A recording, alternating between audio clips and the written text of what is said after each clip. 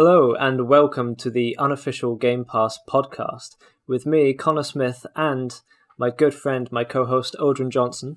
Hello. Each week we look at a game from Xbox Game Pass and we review it in case you want to listen in and decide whether to pick it up. This week we are looking at the Falconeer, which is an indie game by Thomas Sala. We interviewed Thomas on our last episode, but which was a spoiler cast. So this is our spoiler-free episode where you can listen in and we can give you all our thoughts on the game and whether you should pick it up. Now, the Falconeer released, I believe, last year in October, and it was an Xbox Series X launch title, and it's recently come to Game Pass. And basically what the game is your character rides on the back of huge eagles and you shoot down other eagles and dragons in a cool fantasy world. It's really, really awesome. Anyway, getting into it. Aldrin, what I first want to ask you is, when did you first see the Falconeer? It could be at I believe it was at the Xbox Game Showcase last year. But when you did first see the Falconeer, what were your first impressions of it? I'd say I probably saw it like passing by, like, you know, whenever Xbox shows off its latest showcase, it kind of, a load of stuff just kind of flashes in your face.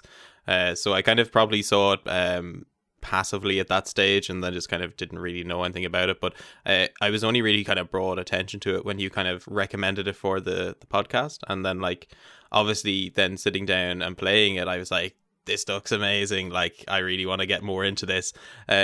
It so happened that at the time when we first started playing it that I had a load of college work to do, so wasn't a great idea to be really getting sucked into another title. But when I first I love, first thing I think I probably noticed was I love the art style and I love sort of the atmosphere it gave off. Like, I just, even like when you're flying around on the back of your Falcon, or in some cases if you get a DLC you can ride around a dragon, which I've been doing recently, which I've loved.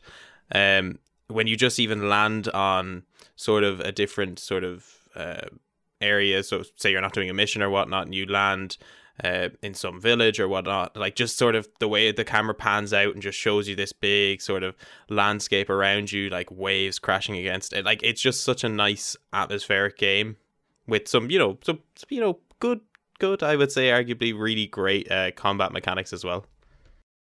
Yeah, it's a very pretty game. I think I saw it at the Xbox Game Showcase. I'm sure it was flashed on the screen briefly there, and obviously Thomas himself describes it as being in the vein of those dogfighting, flight combat games like Crimson Skies and Red Baron, and kind of those old kind of plain dogfighting games.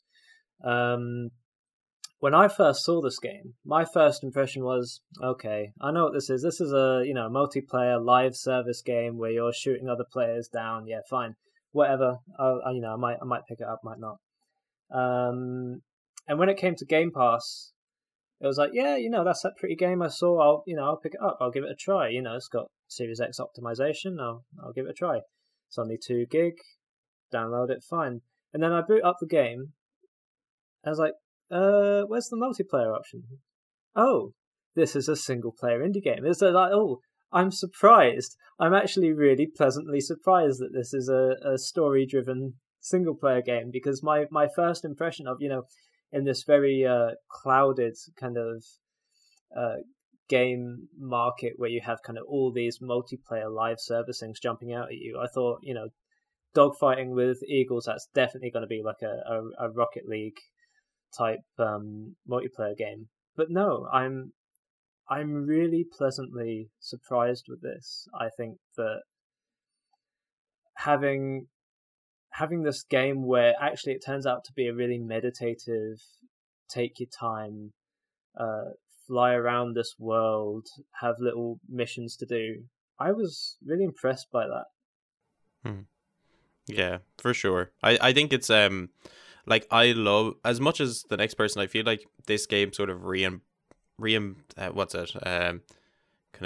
reinstated my sort of enjoyment and admiration of indie titles, because for so long, I think the last few years, Specifically just because I haven't had the time to really delve into so much like stuff in the gaming market. Like I've been very much focused on sort of mainstream stuff that comes out, you know, Halo, I'll get maybe the yearly Call of Duty and I'll try the multiplayer in that, other bits as well. But like I've always been like a single player focused person. I've always really enjoyed those sort of experiences. That's not to say I don't like multiplayer. I think I love the option of being able to, you know, get into a game with friends. Like there's a really good PC game done by New Blood Interactive called Unfortunate Spaceman, which is this PC game, and it's very much angled around, you know, this multiplayer game with the option of single player. But every now and then I love to be just sort of shown a game that has single player in mind, and it's very much often that's the case in the indie market now. And the Falconeer, I think, is the culmination of like just brilliant work on behalf of Thomas, and then like also represents what the indie market really is at the moment, which is kind of new ideas that, you know, haven't either been brought up in a while or you haven't seen that sort of form, that big developers aren't willing to sort of put money into because they're not sure if they'll get the economic returns out of it. But, you know, somebody who's, you know, developing them by themselves, you know, is more than happy to put their heart and soul into this passion project. And that's what you get when you load up the Falconeer. Is like, I think as he described, a really personal story, but also you can, every time, you know, the animations, you know, the voices, you know, as much as I have my discrepancies with some of the accents, namely the Irish accent in it, but of course I'm going to have my problems with that. But like, you can tell that it's not one of those games that maybe you can say like, well, this was rushed or not, no, because it definitely wasn't. Like it was I think a side project almost for him at the beginning, and then it just became this like big project that he was working on. And, you know, he had his deadlines and whatnot, but it was never felt like, it doesn't feel like, at least when you're playing, that anything was particularly purposefully kind of rushed through the door to get out to a consumer base, because I think himself, knowing it was an indie title, it was either going to, you know, and he even mentions it like it's quite a niche sort of genre to get into as well, because there's not so much stuff around it now. And so if there's not a lot of games in that market, you know, there's not going to be a lot of people who are going to be, you know, looking for something like that. And I suppose there's a double-edged sword to that, really, isn't there? Because if there's not a lot in that market, you might see that as a market gap, or just the market doesn't want that. But I think the Falconeer has shown that there's a big audience for stuff like this, or at least there's a dedicated audience to sort of not just flight sims, but like story-driven flight combat dogfighting games. So sorry, I don't know what sort of tangent I was going on there, but I think you kind of get the idea of like this sort of single-player experience. I think is something that should be seen more of. Yeah, it's amazing, and he's still adding to it. You know, more birds, more side missions, more towns. I think we both had a problem, say, last week. There, you know, a little niggle with the game, and now he's fixed it. You know, he's still putting out fixes and polishing and making sure it's the best game it can be. And it's been nominated for a best debut BAFTA, and, you know, that very well deserved, because the amount of work you can see is put into it for one developer for this game. You know, it's quite astounding, really. But yeah, absolutely. Now, I think going on to the story, it's quite a cryptic story, really, isn't it? You start really definitely. You start really not knowing what's going on, because there's a prologue where a pretty significant event happens, and you're like, what's happening? There's like let me think. There's about 5 chapters or something, and you can start pretty much any one at any time. But I did play them in order. You know, it says you should be level whatever. I played them from left to right, and the first chapter. It's so hard trying to describe the story, especially without spoilers. I think the best way to describe it is you're in this world called the Earthsea, and it is a water world. It's all an ocean. There's this huge trench in the middle of the map, like a huge scar in the ocean from some sort of battle or some long ago event. and all the different settlements of this world that you can fly between and who give you different missions. And each chapter you actually change factions, so you're working for a different settlement. And these settlements are all related to each other in some way. They all come. I think they all originate in the same family, and over the years, through politics and different battles and everything, they have their own motivations and they have their own relationships, and there's a bit of intrigue between them. And so when you're changing sides, you're getting to see the different sides of the same battle, basically.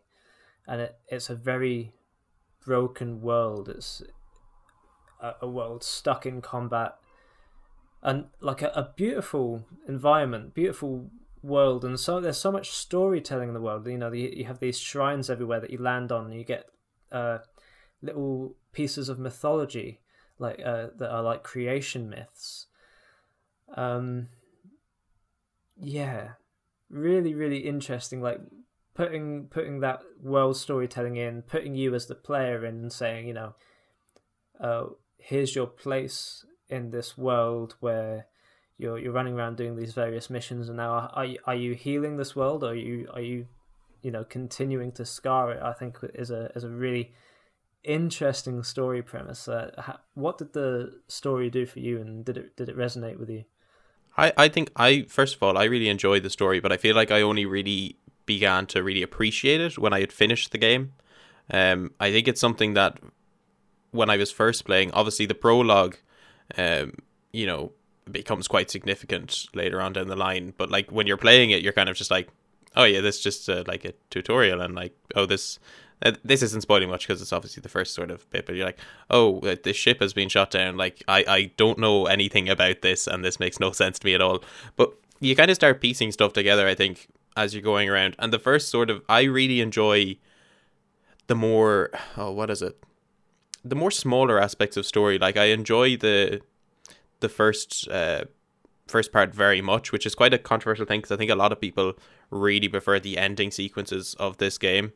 But I'm a huge fan of like the whole settlement and Dunkel and whatnot and all the stuff that goes on there. I just think there's a really interesting aspect to it. Maybe it's just the absolute raspy British voice of the man who's always sending you out on missions. That's kind of like, oh my god, this guy sounds so cool. But no, the story around the Falconeer is interesting. Probably, if I wanted to say it in its worst form, it's interesting, and at its best, it's fascinating and amazing, and all these different other words I could use to describe it in that form. But I think the one thing I always find with it is when you're like halfway through the game and you might start piecing stuff together, and then something just gets thrown at you, and it's like, oh well, now what does this mean? Like, I have no idea what's going on again. So like, it's good, and I really enjoy it, and it's certainly something that if you went back to after playing it, I still feel like you'd find more stuff about the story that'd still keep you questioning things and wanting to know more and whatnot. Yeah, definitely. I feel like the first chapter, when you're doing those missions, I played the first chapter very much like, what's going on here? And they feel very much kind of like chores, you send off, do this thing, come back, okay, now do this thing. I was like, okay, is the whole game going to be like this? Is the storytelling going to be really minimal, and you're only going to be able to like piece it together through the environments and bits of lore and mythology? And then in chapter 2, there's like a pace change, because there's an enemy introduced, and they've got kind of interesting dialogue options. And then chapter 3, the pace amps up even more. I think from chapter 2 onwards, it feels like a completely different game, because it starts off really slow, do this, do that, do this, and then suddenly there breaks into this kind of Game of Thrones-ish kind of political warring factions thing. Now it is really interesting, and I think that the main thing to say about this story is that the morality is key, and you're constantly questioning your morality as a player. It's like, because you have to shoot other birds out of the sky, and it often feels pretty brutal. And you don't always feel that you are the good guy. And that always comes, I think, such a great kind of implementation to make you change faction and see something from different angles. I think I would just like to add as well that the way the game is set up, when you click on a chapter, you choose your character by looking through different people who have different names and different skin tones, and then you choose an appearance for them, and then you choose whether they're like a Falconeer or a mercenary, or if you've got the Dragon DLC, you've got the whatever the class of I think it's like a mongrous hunter or something. Now, when you choose your character, I always find this fascinating because it's not like it ultimately matters. It's not like you see yourself on the bird extensively if you're using photo mode, and even if you're using photo mode, your character always appears to have their armor on. It's not even that your character really matters in this game, but it's like, I think Thomas in our interview with him said that a French reviewer said the Falconeer is fantastic if you bring your imagination. I think that's a really interesting quote, because when you choose your character, it's almost like it's role playing. You choose your name, you go, okay, that's the name I want, this is what I want my person to look like, and then you kind of create the backstory in your head and you kind of get into the role of it. It's not even that your character has any lines, it's not even that your character has really much interaction other than doing the missions in this world. But I think the simple point of choosing your character, you feel like a person in this world. You feel like you're injecting yourself into this world, into a person who has already had a life. They have a small backstory, and you're just thrown in. Now, I think that's a really interesting way of doing it. I don't know if many people would feel that it's a very exciting way, but I think for people who really like to get stuck into fantasy worlds and really like to imagine, okay, what's this guy been like previously in his life, and I don't know. How did you feel? Did you feel connected to your character at all? Did it matter to you when you were creating your characters? I don't know. I think outside of an aesthetic point of view, I don't think I had too much connection with the character. I kind of the best way I could probably describe it is like what other games kind of, it's like, I suppose almost like in a sense to Halo, like, but in more or less the sense. So obviously Halo's wise, the initial few games, Master Chief talks very little, and he's meant to be the player's almost eye into that universe, but he holds significant importance within that universe. I think on the Falconeer's end, it maintains all of those aspects bar the importance of your character. I think your character very much is like the average everyday Falconeer. The Falconeers are considered quite important, but like obviously among those ranks you're quite benign in that sense. And I think I think this is why I quite like the Dunkel section so much, is because, as you say, like, you're doing everyday errands, like, so you're just kind of a citizen of this world, or a Falconeer of this world, like, and it's more like, when I talk about games in a sense, it's like your character isn't really a main character. I think the main character of the game is the setting itself. The world in which you traverse is more important than your character, and I think that becomes evidently clear because you're switching factions constantly, so it's not like there's this one overarching individual that you're playing as that holds this great control over what happens. So I didn't really have too much of a connection, bar say like changing what class they were, what they look like, and whatnot.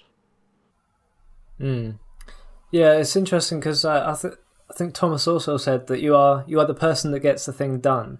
So if the main character is the world, and you're basically seeing what becomes of this world, through your own input as the player, and you can't really change what you're doing. You can't really, when there's a mission saying, kill these people, you can't go, oh, I don't want to kill these people. It's your job to get it done. And sometimes it makes you feel a little guilty for your actions. I think it's an interesting story. And I will say that at the end there is a revelation that gives the through line, the linearity of the chapters and all that you've played, it gives it a point. I'd say it's well worth getting to the end and seeing that, and just playing like chapters 2, 3, 4 and 5 as well, just for like how the pace picks up and the scenarios, and I think it gets really interesting. Mm-hmm. Going on to gameplay, what was your first experience taking control of one of these birds in the prologue, in the getting with the controls? Well, the first thing I did was turn off inverted controls, because I don't know, Matt, I don't care if it's like a staple of that series or that genre or whatnot. I have never liked inverted controls, and for the few people who are really into the dogfighting sort of scene, and that'll probably be a crucifying moment to say that.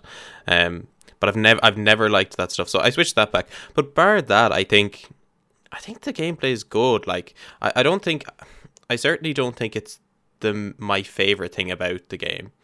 I think the flight is good. I like what is it? I really do like the fact that there is a sense of stamina to your bird or your dragon and whatnot. I think that lends itself really well, not only to a gameplay sense, but it also, from a story sense, it makes you slow down and appreciate what's around you. So you're not like kind of, and I don't think I ever really found myself, rushing. Like there is an option to, once you're finished a mission, skip ahead and go back to your home, I suppose. But I never found myself, at least maybe on one or two occasions, I never found myself using it because I wanted to experience the world. So the gameplay itself, I think, it's simple, but it's effective. Dogfights feel intense. Like there's a good sense of, like you're rustling for control with your falcon as you're going through a dogfight or whatnot, struggling to keep up with the opposing side. Now, saying that, I don't think firefights are particularly difficult. I think they're quite easy. Like I very rarely found myself using the evade.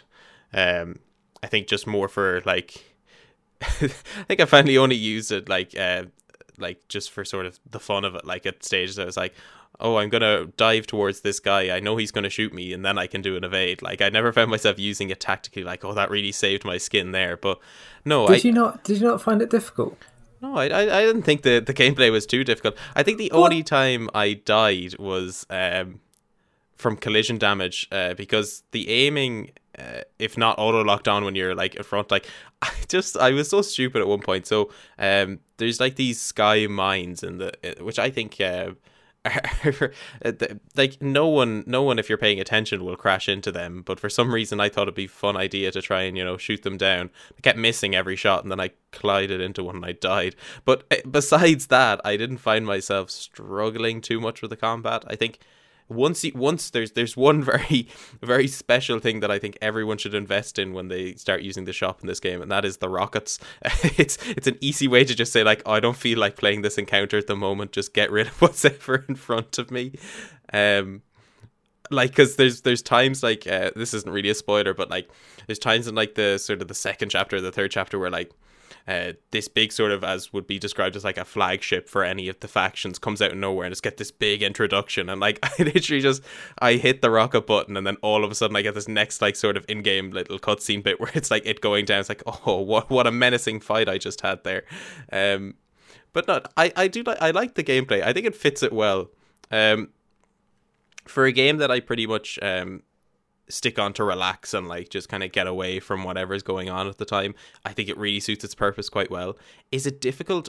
I've heard people have had difficulty with the combat late stage in this game. I didn't personally find that. I am certainly no pro gamer either, and certainly no pro player when it comes to something like the Falconeer. But I didn't find it. I didn't find it too rough, to be honest. Oh my. No, what difficulty were we playing on? Were we playing on normal? Yeah, no, I loaded up on normal, all right, yeah. I would have put it down to easy. No, I started off thinking, I know what I'm doing. I've played dogfighting games. I'll be fine. I didn't have a problem near the end of the game, although I was playing on easy. But there was a certain point where I was just like, oh, I can't do this. I can't do this at all.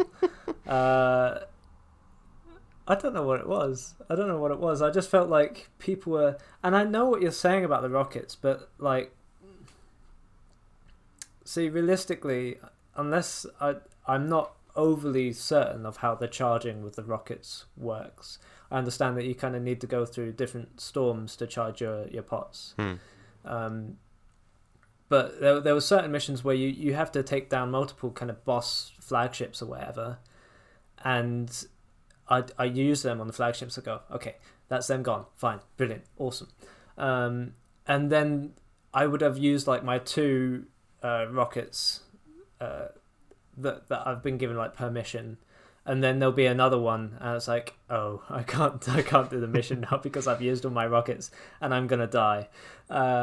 And I did die. I died a lot, and most of it was like having to ration my rockets for certain enemies and knowing when to hold back and knowing when to use them. I put it down to easy just because I'm a very casual gamer. I play mostly single player games, and if it presents too much of a challenge, I just go down a peg, just because that's easy for me. The sky mines, as you're saying, I thought were a really interesting little mechanic, really, because obviously they're little mines on balloons, but actually they're quite deadly in a dogfight, because if you go into the strings and you loop one, like so that you're flying into it, the balloon kind of comes down as you string along the string, and it explodes when it finally reaches you. Or especially collision damage. I hated that because I'd be aiming at an enemy, I'd be shooting them, and then as I kill them and they explode, I obviously still fly into them, and it's like instant death. It's like no, and death is painful because you have to go back to the beginning of the mission every time. Actually, wait, on that, do you think there should be checkpoints? Because I had this dilemma the other day when I was playing, like, and obviously once you die, it kind of resets you back to as if you didn't select the mission, and you end up clicking it again and going through the same sort of cutscene. Do you think there should be checkpoints in the mission? Yeah, I personally, as a gamer, like I've played Crash Bandicoot 4, not with the 3 lives rule, but with checkpoints, because it's not that I'm a sucky gamer, it's just that I don't have much time to play games in my life, and I don't want to spend most of that time looking at a load screen or whatever, so checkpoints would have made my life a lot easier. That said, there are certain game design choices that people make, and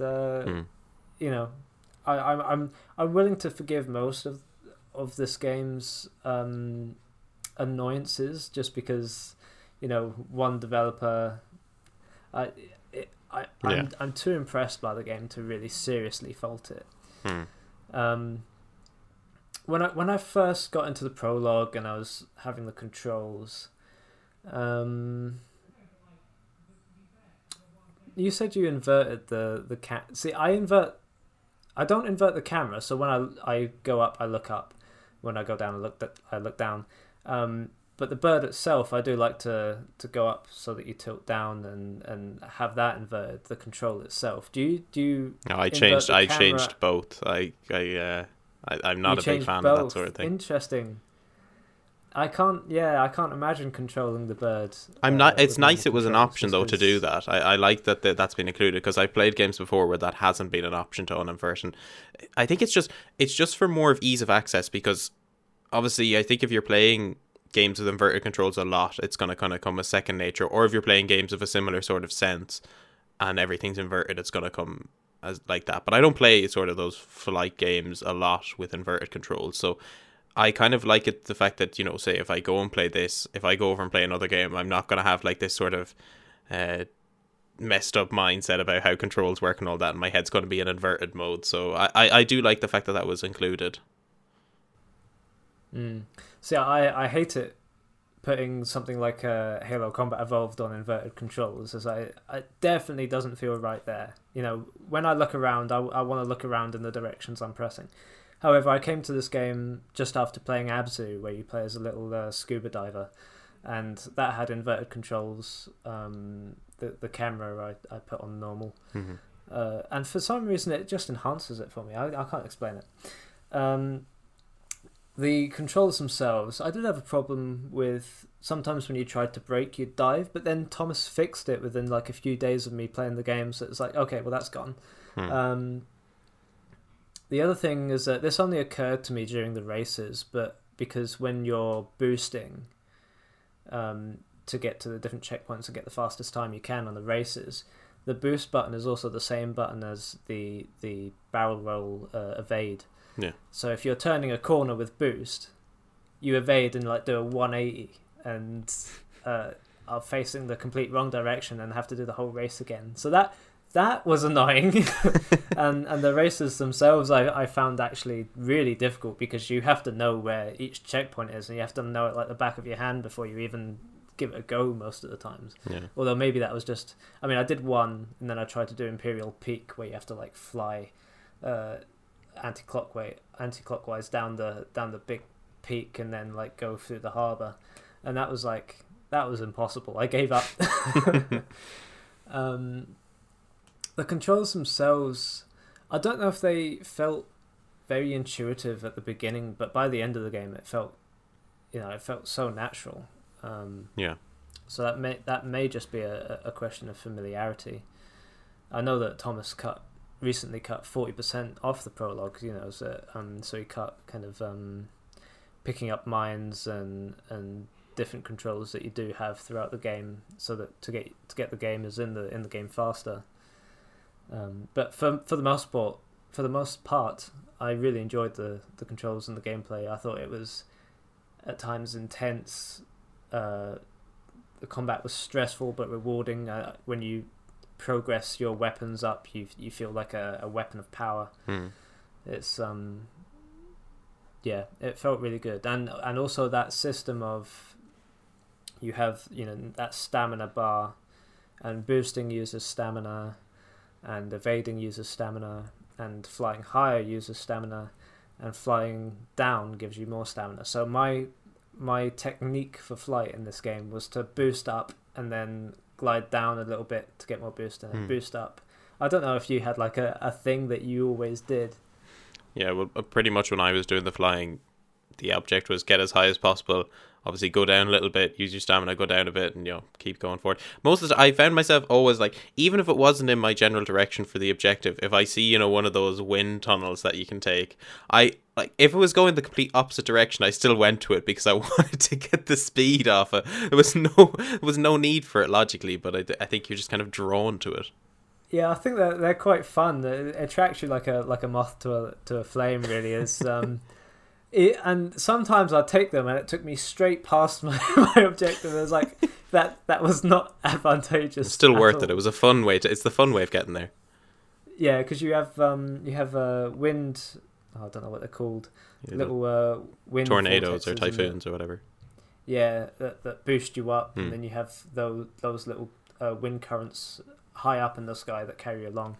So you've got different things that implement that are really handy. They'll fully reestablish your stamina. So if you go into one of them like and you're low on stamina, like there's an actual good gameplay focus for them as well. Yeah, I do find it interesting that there are these mechanics in the world, like the storms, and you have like kind of lightning storms where they'll charge your lightning pots.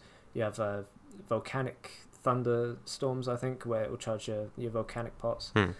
Um, And the or your water fire will pots, cool I you should down say. as well if you overcharge. Yeah, and there's fish leaping out of the water that you can dive down and eat for health. There's all these sort of things that interacting with the environment is completely beneficial, and it feels satisfying to use, which is fantastic. I also really love just how the stamina element always makes you feel like the sea is drawing you in, Yeah. just because you're always feeling like you're trying to keep up, and so this whole world that's just sea. It just feels like it's like sucking you in and trying to drown you. I felt that was so powerful, and just in just a gameplay element to have that kind of story told through that, I thought was fantastic. Actually, just on controls, we've mentioned. Right, sorry, just before we go on controls as well, I really appreciated the fact, because I think this is the first time I've seen it on a console game that I've played on the new Series X anyways, is that I love the idea that you can remap buttons. I think that's such a quality way to bring that up as well, because for ages, like, I've always, like, I recently got the Elite Series 2 controller, which allows you to remap buttons on it, and that was sort of a godsend, because it meant I could start experiencing games with different controls or whatnot that I kind of wanted to change for a while but couldn't. But I love the fact that this is just integrated in so that anyone can change any button that they want to. And that's like, again, I think it's just it's like it's Xbox, it's console games in general catching up with PC in that sense. I think like FOV sliders are only starting to become a relatively new thing to consoles as well. I think the next step is probably keypad binding as well and whatnot. But that was really nice. The one thing I would say though, and I think this has been a big criticism of the Falconeer, is that some people, and Thomas even mentioned this himself, that like some people find the sensitivity way too high, some people find it way too low. I would love if they implemented a slider for something like that.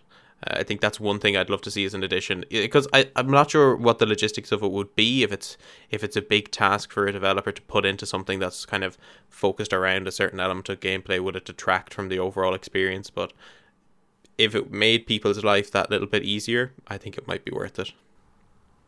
Yeah, absolutely. The more control you have over your controls absolutely matters. I know that whenever I'm playing something like Call of Duty or Halo, I will always put sensitivity up to 10.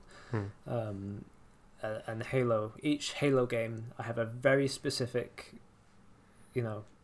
I know what control should be where on my Xbox controller, and they are not consistent throughout each Halo game. But when I play that Halo game, that is the button for it, and I'm very specific about that. And sometimes the bumpers, I don't like using the bumpers for certain things. I prefer to tap a button.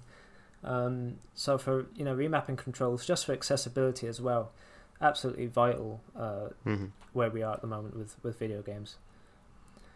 Moving on to the graphics, we've mentioned how beautiful the graphics look in this game. I think the main thing to mention about the art style is something which is really unique, is that there are no textures. Now I'm by no means an expert on video games or graphical design in video games, so I don't know how I'm going to quite describe this, but it's almost like you're as qualified as I am. The sculpting of the mountains and the settlements and your little guy and the bird, they're all very much kind of block kind of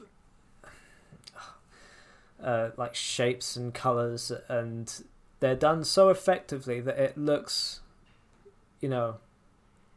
really, really effective. And if you zoom in on it, it's actually surprising. It's like, wow, there are no textures. It's just like this kind of like this clay model or something. It's all like kind of one shape, just kind of shaped in this way and colored in this way, and it creates this kind of really beautiful world where everything just has this kind of vibrant color to it, and the changing weather and the day-night cycles, and this photo mode where you can actually choose what time of day it is. You can like press a button and and like the sun will go all the way around the sky, and you can see all the different colors the sky can be. Ultimately, just like a really colorful, beautiful game. Yeah, no, I definitely agree with that, because I think I mentioned this on Twitter because it's the only game that I've ever really gone out of my way to use a photo mode in. And it's like, I think it speaks, like, it's a big testament to sort of this idea that, you know, whenever people think of graphics in a game, it's not really about like, what does it look like? It's more, does it look real? Which I think is a really poor way of looking at video games, to think that the main thing is like, oh, well, does it look lifelike? Because obviously some games don't go for that. Like, games like Mario are like some of the best in the industry, but nobody's like, oh yes, this looks like a real authentic Italian plumber. Like, the main aspect of it is like, you know, does the art style itself, graphic wise, you know, do the graphics elevate that art style that it's going for? And I think in the case of the Falconeer, like, you know, stuff is so small in comparison to sort of like the world itself that, you know, having it be a little blocky or whatnot isn't going to deteriorate from it, because you only notice it if you go into photo mode and literally zoom in on the character. And even at that point, like, if you're in there, like, it feels consistent with the world that's being built. Like, you look at it, you don't think, oh, that doesn't look unrealistic. You're thinking, like, well, if you're going to take that stance anyways, like, you're flying around on a massive bird in the middle of the ocean. Like, so I think realism and reality have kind of gone out of the window in this sense. So the way I've always looked at it is like, does it suit what we're playing? And I think in a sense, yeah, it does. Like, I've really enjoyed the way visually this game presents itself, graphics wise, art wise, and so forth. Like, everything feels consistent, everything feels new and fresh, and I suppose that's the benefit of being an indie title, is that you can experiment with stuff like that as well. And certainly this game has done that. Yeah, I feel like art style in a game gives a game heart and soul and character. I feel like Halo sort of lost its way a little bit when it got to kind of Halo 5, and, you know, they wanted to amp up the realism and make it kind of a gritty first-person shooter like the other ones on the market. It's like, no, Halo was always kind of, you know, it could have been out of a comic book. You know, the realism of a pizza realism. Assault rifle skin. Well, yeah, but I think though there is a good argument for both though, because like, let's just take Halo as an example. Like, the simplistic armor designs of, say, like Halo 3 or below that and whatnot, like, people really like those. Like, but then you go to like Reach or 5, there's a bit more complexity to the armor styles. I think, well, actually, I think better to split it by Bungie and 343. Like, both of them have good iterations. Like, I'm a huge fan of a lot of the 343 armor variants. Like, I really like I think EOD is a lot better under 343. Like, there's some absolute insane maniacs that think EOD looks good on Halo 3, and I will never stand by that. Like, who is enjoying that helmet? Like, that is an absolutely woeful looking helmet. But like, then, like, you look at Halo 3 and you're thinking like, oh, like the Mark 5 and the Mark 6, like, they look good on Halo 3, and you can see that art style kind of gets adapted over to 343, and yeah, it still looks good, but it's good because of the memory of it. I think 343 developed some really good armor styles. Like, yes, it's a little bit more realistic, but the world in which they create kind of warrants that more realism. Whereas like Halo 3, you know, when you go into multiplayer and that, it's very much more of an arcade shooter, as opposed to, say, like, you know, even with like Halo 4 and 5, they tried to make, like, say, firefight and multiplayer be like sort of like training exercises in lore wise for like Spartan 4s. So like in Halo 3, it's literally just like these random lads with like power suits just happen to be in the same area at once, and they both happen to be red and blue, and they're going to fight each other. So yeah, no, there's a fine balance I think you can have. Like, do you want to go all out realism? Do you want to be like kind of embrace your cartoony arcadey side, which is kind of like CE, I think, you know, the bright vibrant colors and whatnot, or the gritty gray aesthetic of a more realistic game. It's just like, it's about this is the one thing I'll say about the sort of the armors in Halo, and then we can get back to the actual game and topic. Sorry. Like, there's one thing, because obviously 343 tried to incorporate a lot of the old stuff from like Halo 3 and 2 and all that, you know, with the release of like the Remember Reach map, Remember Reach bundle in Halo 5, which saw a load of the helmets from like George, Emil, all those come over into Halo 5. And yes, they adapted them a little bit, but like they still stick out like a sore thumb in comparison to say all the like, I don't know, something like Photos. So like it's just it's about committing to your art style, I think. And the Falconeer, like, obviously since it's its own independent title, commits very much to the stuff. There's nothing that sticks out like a sore thumb in it. It all works well together. Like, so like when something in like chapter 3 happens and this completely, like, maybe you're introduced to a new faction, that faction feels like it's in that world and it feels like it's part of that world. It doesn't feel like it's been plucked from a different sort of universe or a different game and kind of slid in. So I think it's not so much about, at least graphic wise, it's not about, the importance was never at, you know, does it look real? Does it look cartoony? It's more about committing to a certain style that you want to go for and kind of not trying to make compromises halfway through, or maybe thinking, oh, but I kind of want to hope this audience comes into it. Like, it's about committing to your audience, committing to the art style, and kind of making the best product you can out of that, really. Yeah, I definitely echo that, because I feel like the art style really serves the Falconeer well. I think it was probably most apparent to me when I went to play as a dragon, and I, you know, loved the dragon because it's like, oh, I feel epic, I feel awesome. It was actually more kind of more powerful than the birds I could get in chapter 1, so I was like shooting things out of the sky. It's like fantastic. And then after so long of playing the dragon, there's something I realized, and that I didn't feel as much as of emotional connection with my dragon as I had with my bird, which was really weird, because, you know, surely it doesn't matter what I'm riding on. It's a dragon or it's a bird. But actually the actual character that the bird has, the wings, the little eyes, when you go in photo mode and you can see the cute little eyes of your bird before you pump it full of mutagens, and it, you know, makes the eyes all pop out and weird.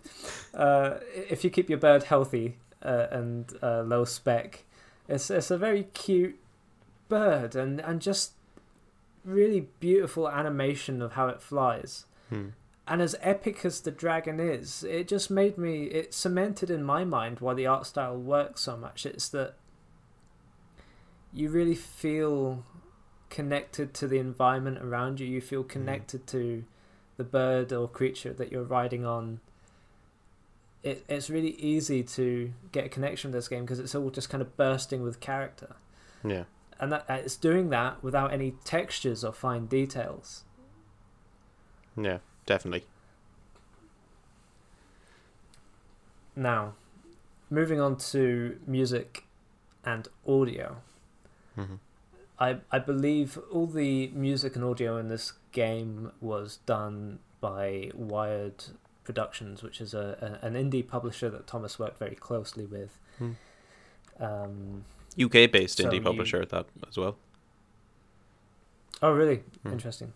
So you have fantastic music, like it's funny because I'd recently been listening to the Pathless soundtrack, which is a game by Austin Wintry that I can't play because it's on PlayStation. But regardless, I love his music. And it had lots of throat singing in, and I thought, oh, that is beautiful. I love throat singing anyway, used in this soundtrack, beautiful. And then play the Falconeer, it's like, oh, throat singing is making some sort of a resurgence in the gaming market. Yeah, splashing onto the scene. But I thought it was really interestingly done because the combat music feels really, you know, heavy with the drums.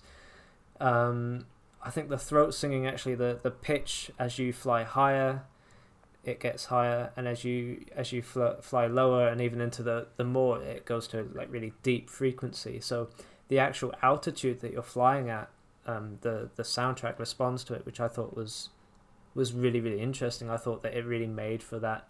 It really helped that kind of meditative, beautiful, you know, you're just kind of sailing on your wings across the ocean, and you've got this easy kind of tone in your ear. I thought it made the atmosphere wonderful. When we come on to the actual voice acting, I think that it leaves I think it leaves a lot to be desired, especially if you're as passionate about this game as I am, and you're as into it as I am, and you want this world sold to you in the best portrayal possible. I think I didn't really have a problem with the I keep forgetting her name. There's a shaman that talks in kind of cryptic little messages every time you die or load up a checkpoint. She's fine. The lore masters at each settlement, they're fine. I think it really comes into play really with different people you talk to. As you said, the most horrendous crime is the character with the Irish accent, which I don't know what to say about it, to be honest, because it is like an awful, over-exaggerated Irish accent. I don't even know if you would say that person is Irish children, or if they're like massively putting it on. I reckon they must be putting it on. Oh yeah, I don't think I can tell you I have lived on all areas of the island of Ireland, and I don't think I've met someone with an accent like that. Oh, I just found it hilarious because he'd be your like little because you can fly around and you have these companions who you can press on a D-pad. You can say defend me, so there's one on your tail, or you can press attack my target, and they go yeah. And you're paired with this guy, and he has this hilariously bad Irish accent, and he's like shouting in your ear all the time. He's like, I'm not even gonna, but he'll shout something like, "No, they've got the whatever," and he'll just do it in this really. It just makes you think. Okay, this is a world. All the characters can be colourful in that kind of. The character that fantasy worlds have, they can be kind of quirky and different. Yeah, fine, that's fine. But I mean, I'm just kind of bursting out in laughter at this Irish accent and feeling like, oh, this is like uncomfortably bad. Yeah. It's like it reminds me of very much, when people do like this, like it's the Irish equivalent of when people are like, oh, people from the UK, like, oh, we're British in it, like, when people do that sort of accent, or they're like there's two variations of it. There's the oi, we're British in it, and then there's the oh hello governor, that sort of like other. And then when you go to Ireland, it's like oh did you leprechaun coins whatnot, and then the accent that you hear from the other guy is very much the second accent that you'll hear, which is like this is an outrage, this is disgusting. Like it's just like this is not what people sound like. It's just like no, you gave me kind of trauma flashbacks to a game night. The podcast evolved. The Halo podcast evolved Discord community have game nights on Tuesdays, and they have like custom games on Halo on the MCC, and every time I turn up and I speak with my English accent, I get immediately the whole. Well, I think there was one time the party was invaded by our friend Matt's friends. And they all tried to speak in an English accent in mockery of me. And it didn't make me very happy because it just sounded like they were doing really bad Australian accents. It's like, that's not what I sound like. But they're your distant cousins. Yeah, so if I imagine that experience, then I might be able to like feel what perhaps you felt when hearing that accent. Yeah. See, I have the pleasure of like the thing with like Americans whenever they're talking to you is like they kind of, I think they feel more comfortable being able to, they kind of think in their head like, yeah, I could do a British accent, but they're an Irish accent, like, oh, there's no way I'm getting that, no one even try, like, so they'd never do it to you. They might close doors, but they know they wouldn't say it to your face. Yeah, I think, as much as it pains me to sort of criticize the voice acting, I think it's mainly that one character that is portrayed so bad. My main criticism of the other voice acting of the different characters is that mostly none of them really stand out as great performances, or they're all just kind of it's nice that the text is said, basically. I appreciate all the hard work and effort gone into the voice acting, but it's there and it does the job. But ultimately, it's just not as impressive as the rest of the game, unfortunately. I think in fairness, if you had to kind of categorize it, I would say that out of all the aspects of the game, I think the voice acting was the one that was lacking, but I also think was the one that was kind of tacked on. It wasn't really as important to the development of it, which I think is fine. The only thing I kind of have a real problem with it, like, and I don't mind bad voice acting, like, God knows I've heard it enough. Like, if you've played Kingdom Hearts, I think you've become accustomed to bad voice acting. But like, if you like when it comes to the bits, I don't understand why there's some elements of the game that are spoken, and then there's bits where, like, say if you go to the shop, like, there's text on screen that's coming up and the person looks like they're speaking, but there's no audio to it. And the same goes for certain combat encounters as well, where like it'll like say like, oh, I'm on your wing or something, but they won't actually say that. I don't know if that, like, because obviously this was finishing up around pretty much the end, like mid-COVID, I think they were finishing this up. So you'd kind of have to realize, you kind of have to think like, and obviously Thomas was making changes to the game all the way up until like February anyways, so there could well have been more dialogue that had to be added in that they couldn't record or something like that. So I kind of feel like COVID kind of did them bad on that, if I'm honest.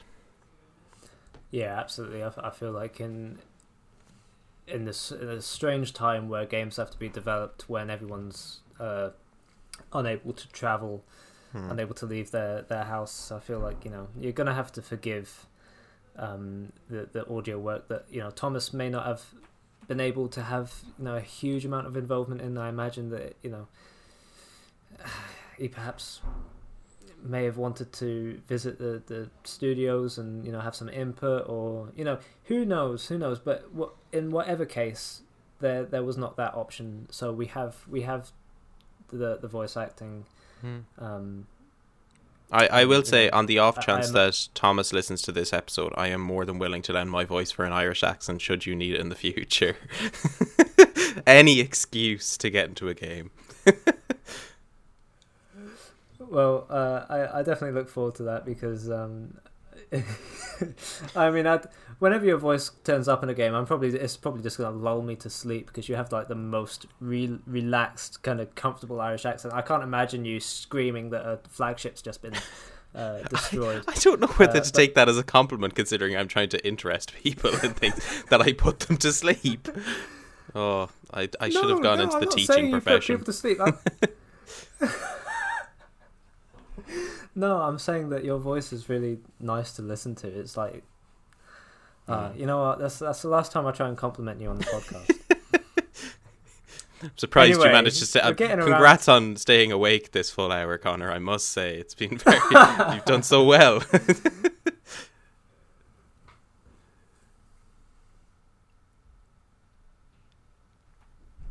Right. Sorry, my Discord glitched a little there. Right. So we're getting around to that mark. Mm-hmm. So let's summarize our thoughts on the game. My thoughts on the Falconeer is that it's now I'm someone that's passionate about indie games, so I love it. I think the art style is fantastic. I think bringing back that dogfighting genre of video games and making it an emotional, story-driven fantasy, really just like an intricate game with kind of so many different like meanings and lore on the periphery. I found it to be really moving. I really liked it. I don't think it's for everyone. Mm-hmm. I think that if you look at it and you think it's your type of game, you know, it's like The Medium. I think, you know, if you look at that game and think, oh yeah, I play a split screen game where, you know, it's horror and I like to go around and pick up things. If you want to play as a game where you fly around as a bird and shoot enemies down out of the sky, and there's kind of story and lore to explore in the world, and it's a really, really pretty game that you can just relax and put on, absolutely go play it. I think it's wonderful, and I wish, you know, Thomas the very best for his BAFTA nomination. I really hope this game gets more recognition, because I think it's brilliant, and I really look forward to see what Thomas does with the Falconeer and what he does next. Mm-hmm.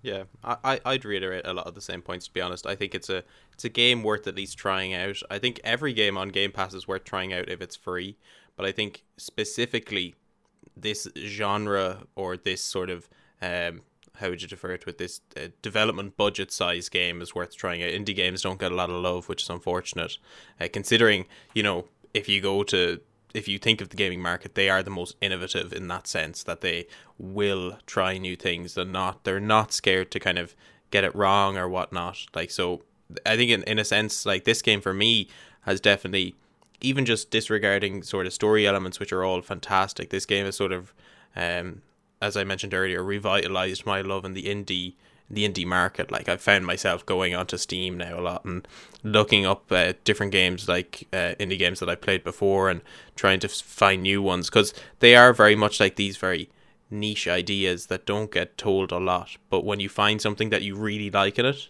it does it so well. And the Falconeer, if you enjoy this sort of style of game, like, I think you'll be addicted to it, and it's well worth getting addicted to as well, because at the end of the day, like, you know, we had Thomas on last week. Like, we're a very small podcast. Like, to be able to reach out to somebody who's sat down, developed a game themselves for 4 years, and they're just as kind and generous with their time as he was, like, you know, you don't get that with a lot of big games. So supporting people in this sort of scene is very much needed, and I think it's what, like, you know, although the discourse online is always, you know, oh, these games are bringing in microtransactions and they're ruining gaming, and, you know, that's a whole different debate in itself. But, like, the people who say that a lot of the time, like, they're only really playing games, like, that are made by AAA studios and not really looking at anything else. And I think it's important for people to look at the smaller indie developers, AA developers and whatnot. Like, two of the 4 games we've looked at on this podcast already were AA and below titles, and I think they're probably the ones we've gotten the most, well, if not the most enjoyment, the most discussion out of, because they've brought forward new ideas. Whereas like we looked at Halo, which is obviously was groundbreaking at its time, but it's kind of more the mainstream now, and Control is very much a culmination of a lot of mainstream tropes and aspects put into one, as we kind of both discussed. But these 2 games have brought us some new experiences, and, you know, I think whilst I didn't enjoy the Medium, I think it's a good standpoint. The Falconeer I really enjoyed. I look forward to seeing more stuff like that again. And I realise I'm talking for way too long again. But no, to summarise it, I think this is really good. I think you should go and try it. You'll know pretty much straight away if it's not your sort of thing, and if not, you know, at least you tried it anyways. But if it is your thing, well worth supporting the developer on this stage. Yeah, absolutely. Go listen to our interview with Thomas if you've played the game, and even if you haven't played the game, I don't think there's any awful spoilers until the very end of the podcast, my last conversation thread. So you can make it throughout most of that episode, and he's a wonderful speaker, really interesting guy. Really enjoyed talking to him. I think it's well worth a listen. But anyway, that will be all for the Falconeer. So thank you so much for wait, listening. before we finish, we should promote that we do now have a Discord server, Rapture Radio Discord server. If you want to come over there, you can talk to us, you can recommend games for Game Pass, any other sort of suggestions for the channel as well. So that'll be the top link in the description. So follow us over on that if that's your sort of thing. Yeah, we'd love to see you there. Now, next week, we're hoping to take a look at Star Wars Jedi Fallen Order, which is, of course, one of the games included in Ultimate Game Pass with EA Play. And if you want to play that or have played that and want to hear our thoughts on it, then tune in next week. And thank you all for listening. See you next time. See ya.